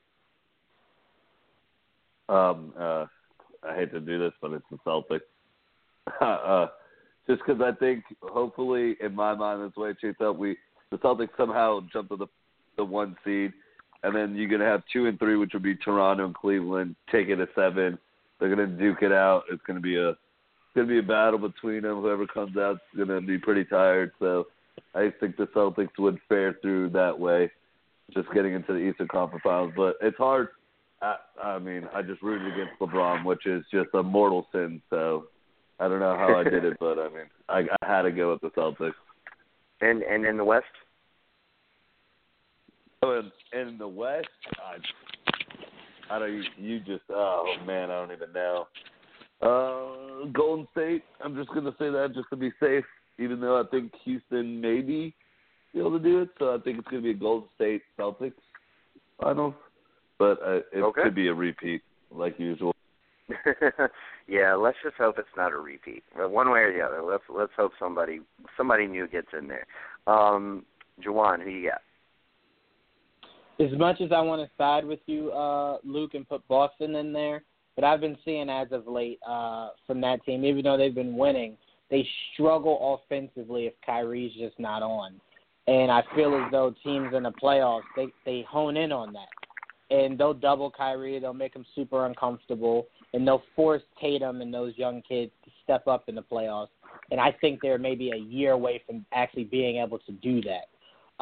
So I'm going Cleveland. Cleveland versus Golden State. Don't believe in the Rockets. Never will. Never have, never will. And I'll never bet money on the Raptors as long as Kyle Lowry has the jersey on. All right, Joel, who you got? Well, with that retort, I have to go with Houston and Toronto. It's my choices come out East and West. You can suck a dick, Juwan. Well, damn, you just took my pick. You know what? I want to make this interesting. I'll go Cleveland and Houston, because if Cleveland plays Houston and Houston beats them, that then means LeBron cannot go to Houston. So he's got to revamp everything that he's been contemplating as far as teaming up down there with CP3 and James Harden. Can't do that anymore. You're going to get all that KD talk. It. So if Houston plays Cleveland, then I think that would put an end to the LeBron to Houston rumors, and he would have to either pick like Philly, LA, or stay in Cleveland. And so that would just, that would give us that little more parity, because at this point, I think we can all agree Houston is good enough without LeBron James. They don't need no LeBron James, and we don't need to see, at that point, there just be 2 teams in the West and pretty much nobody else until Boston and Philadelphia, make their surge. So, yeah, that's what I'm going to pick. But let's move on. We got a few more topics left. We got about 20 minutes. I know, Juwan, that you have some interest in this topic. So I'm going to definitely kick it to you first on this one. Jordan Clarkson took a little umbrage with Dario Saric dunking the ball in the closing seconds of Saturday's game with the win in hand, there's some kind of unspoken rules in sports. In basketball, if the lead is in hand and the team's not trying to foul you, you got the ball with less than 24 seconds left, you just dribble out the clock.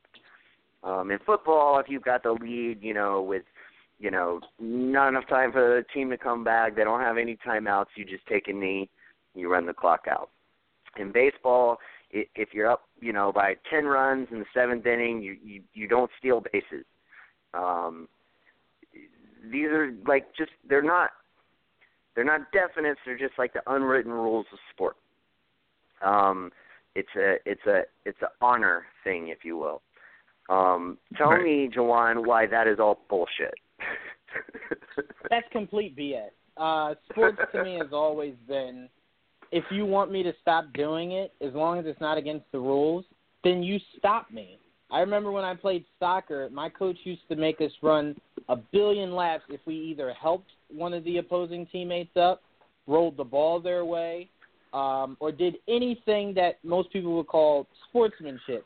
He was not about that. I'm not about the idea. Your little league coach not only put an impression on you, he was a dick. Complete asshole is what he was. It completely stuck with me because to me, as long as it's not against the rules, why can't I dunk? I mean, I saw in college basketball today, they had a fight. Time was running out. They were up by, I think 10, and dude threw an alley-oop. Why not? Why not? I want to embarrass you. I don't just want to beat you. I want to embarrass you, especially if it's in front of the home crowd or the away crowd is even better. I don't think that should be an unwritten rule or it should be frowned upon. If you don't like me scoring 1,000 points in a game while you only score 50, then you get better. You go to the gym, you do your X's and O's a lot better, and then I won't have a chance to do things like that. But if you think for a second that it's 10 seconds left and I'm just about to hold this ball, I might even take a half-court shot and try to make it just to rub it in your face. I hate the idea that guys think because, there's an unwritten rule and we're a brotherhood that if you're up by 15 and it's 6 seconds left, just dribble it out. Nah, I'm not for that. I'm taking a 3. Sorry. Man, that's you're coming in hot on that one, Jawan. I feel like that's probably your hot take for the night.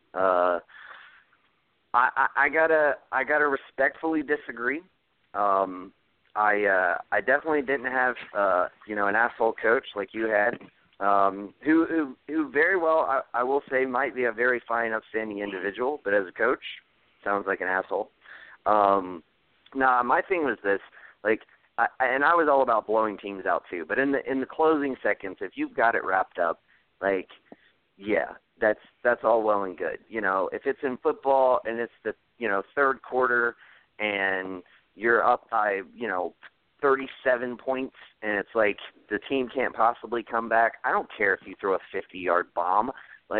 Sure, it's still the third quarter, but if it's in the closing seconds of a game or in the final innings of a baseball game or what have you, it's just a respect factor, man. You don't dog somebody like that. And I even used to go as far as when I was playing basketball and we would win a game and there was a really bad call at the end, I would even go up to the opponents and just tell them, I'd be like, man, that was the wrong call. I'm sorry. I hate to even win like that because to me, it wasn't. I wasn't on that Michael Jordan train of thought where it was win at all costs. It didn't matter. I wanted to win the right way. And part of that, is, going to somebody when they just had a devastating loss and a ref, didn't call something that should have obviously been called or called something that shouldn't have been called. I would walk up to them and say, man, I'm sorry that the game ended that way, It's just a respect factor, and that's kind of always the kind of more John Wooden-esque type of player that I've always been, and that's kind of how I just view sports in general. Let me kick it to you, Luke. What are your thoughts on this? No, I'm completely with Jawan.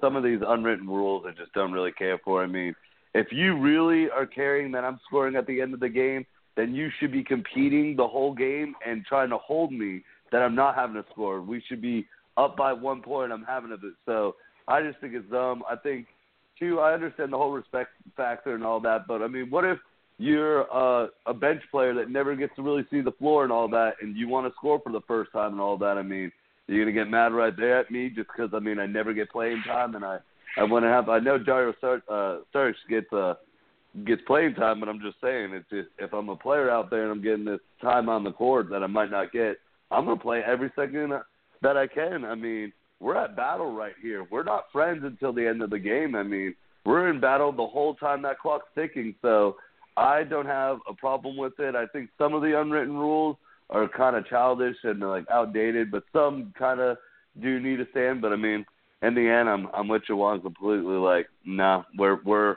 not friends right now. We can have respect outside the game, and we'll talk and don't hold grudges. But when I'm playing you one-on-one and when I was playing sports, you turn into a different animal sometimes. And it's just, it's just sportsmanship. Just that can go out the window. I mean, I'm here to win, and I'm proving to you that I'm better than you, and I'm going to beat you at everything. So compete and do good, and then you can make a fuss that you lost barely. But so I don't have a problem with that at all. Interesting. Yeah, I mean, see, I'm of the mindset that you can be sportsmanlike and still have that other personality, if you will. Because I as a athlete in my younger days, I definitely had that. Like I had a little more swagger when I was on a basketball court. I was more cocky. Like opposing teams hated me. I remember playing rec ball when I was like maybe 15, 16. Every team in that league and every player that was not on my team hated me, or most of them did. But I still always had just some level of sportsmanship. But I definitely played with that same kind of intensity. I think you can strike a balance between the two. It would just be my opinion on that. Wait. Let me kick it to Joel, and then I'll kick it back to you, Juwan. Joel, what are your thoughts? Okay. I'm with you, Nick. I never grew up with I wasn't raised that way. I don't kick people while they're down. They're fucking losing. I don't want to rub it in your face. As long as I'm not in threat of losing the game, respectfully, I'm not going to rub it in your face, because I know what it's like to lose. I know I don't like it when it happens to me, so why would I do it to someone else? That's usually how I work. If I don't want it being done to me, I'm not going to do it to you. Respectfully, there's a sportsmanship that comes out of it. Like, it is nice to be respectful, even though you could be animals during the game. Like, I'm going to rip your throat out during the game. But at the end of the game, it's over. I'm like, you're not fucking coming back. Don't be a dick about it. You don't have to be an asshole at the end of the game. You know what I mean? During the game, it's a different story. By the end of the game, it's over. That's how I feel. Yeah, so it's basically like whether the clock has hit zero, if the game is over in its essence, then you can kind of turn off that other mentality. Yeah, see, I think that's a good way to explain it. I like that you pointed that out. Juwan, your retort. Yeah, no, to me, and if you watch that full game, which I did, there was no intensity in that game as far as just like the teams really not liking each other, and one team, obviously one team won, but there wasn't really that high level of competition. I mean, you had Joel Embiid, who was pretty much making out with LeBron in the game, and you had Ben Simmons saying, "Are you my daddy?" It was disgusting. So if you're telling me a game would end where it's pushing and shoving, I love that. Yeah, I hate that. I hate when LeBron plays guys, and instead of the guys wanting to take it to LeBron, it's just like a guy will cross LeBron and dunk it, and then they're hugging at the timeout. Like, I hate that. So if you're telling me, so do you think that was a message from Saric? Like, we don't need. No, I don't. Okay. No, I don't think Sarge is doing anything like that. I'm just saying. I'm just saying maybe Sarge feels a little threatened. Maybe Sarge feels like maybe LeBron would play the 4 if he came there and not the 3. That's all I'm saying. He should. But no, I just look at it to where it's one of those things to where I get what you're saying, Joel. Don't be a jerk. you know you have the game or whatever. But to me, and when you said, I know I don't like losing, so I'm not going to rub it in your face. But the thing of it is, I worked really hard to get to this point. And like the point Luke was making, I know Sarge doesn't fit this example, but if I'm a player who doesn't get a chance to play like often, and you bring me in for the last 5 seconds, if I can throw it off the backboard, throw it around my neck, and then dunk it with my feet, I'm doing that. I don't care if I'm up by 30. I want to make an impression. So to me, that's an unwritten rule that shouldn't exist, because it's just like, if I'm up and I want to throw up a 3 in the last 3 seconds, why not? Why weren't you able to bring that intensity the other 3 quarters? Why is it now a huge deal because I want to do this in the last few seconds? That's the only thing I don't get about it. But that's also another unwritten rule. It's like when some coaches get upset that they have their starters out there when they're up 35. Like, why the fuck are your starters still outside? Like playing why not? When you're up 35 My guys points. want numbers. No. My guys want numbers. Okay. That's what I mean. But you're up 35 you can't hold both points. arguments then, damn it. You can't say like the argument you just got through saying and then say, but have the starters out there. Those are opposing ideals. They don't, Wait, hold on. They are mutual. They are mutually exclusive. They are opposing because you're sitting there.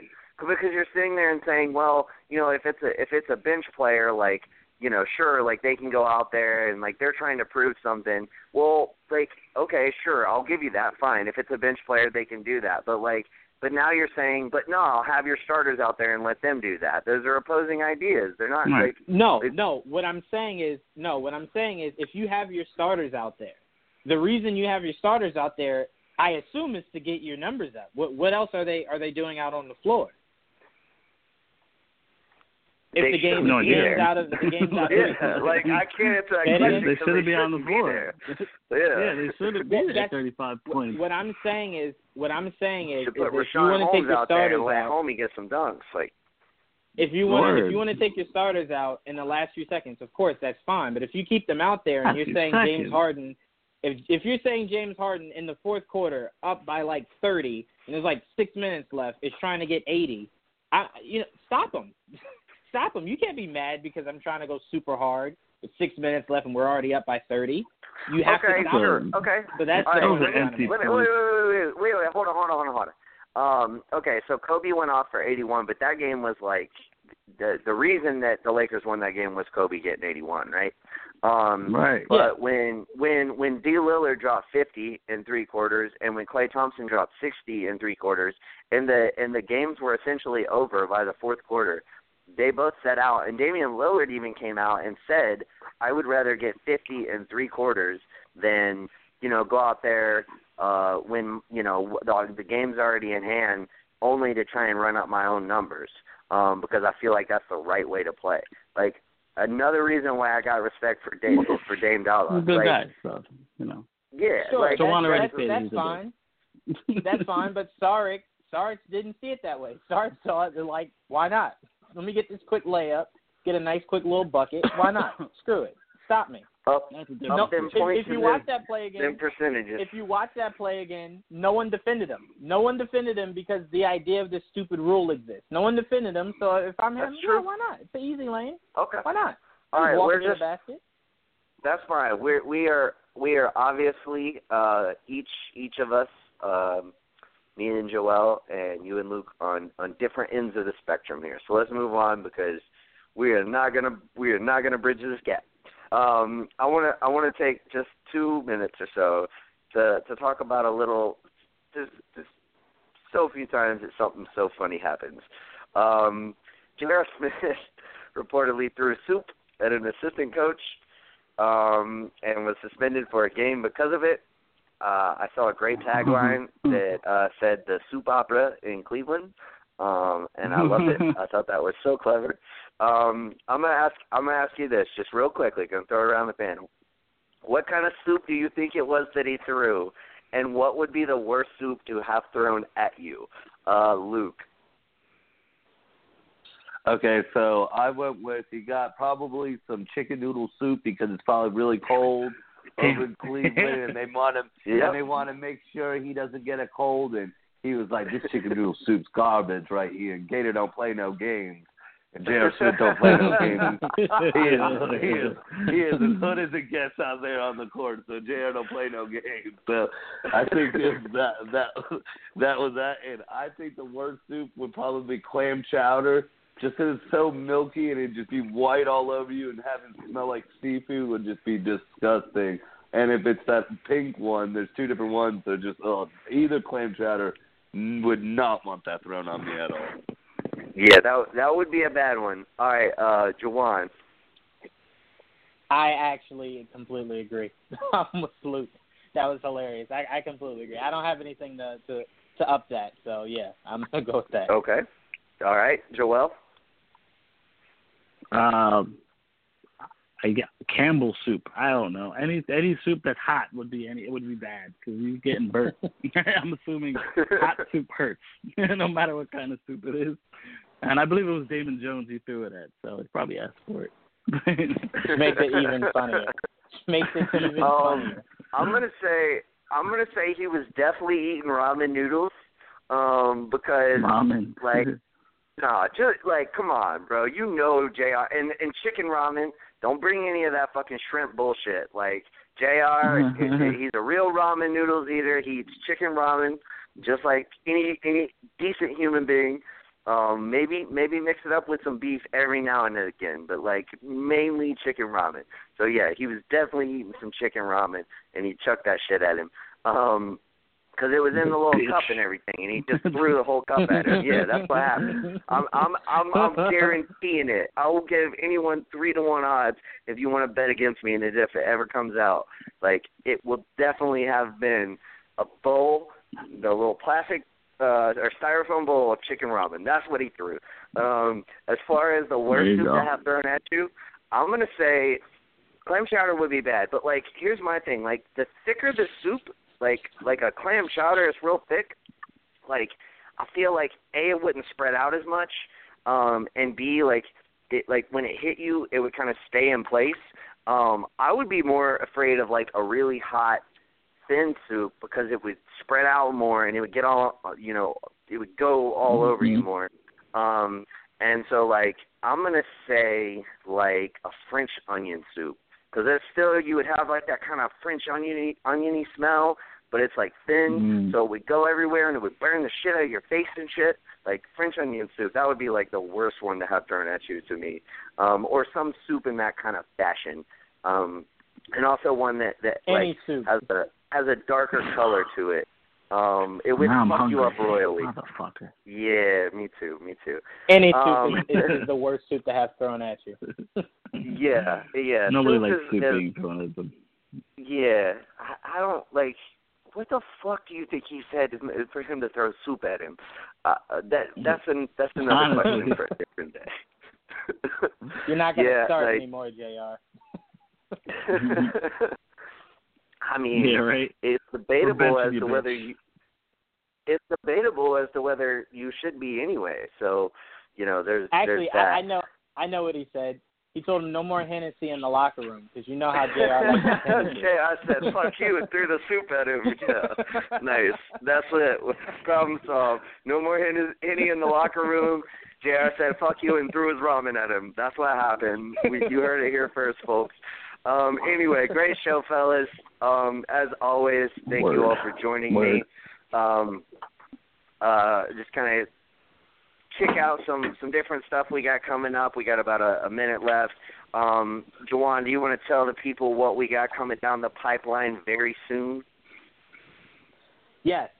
We have Top 10 this Saturday. We have Geek Vibes Live this Sunday. And we have a very special guest from Ash versus Evil Dead, I think is the show.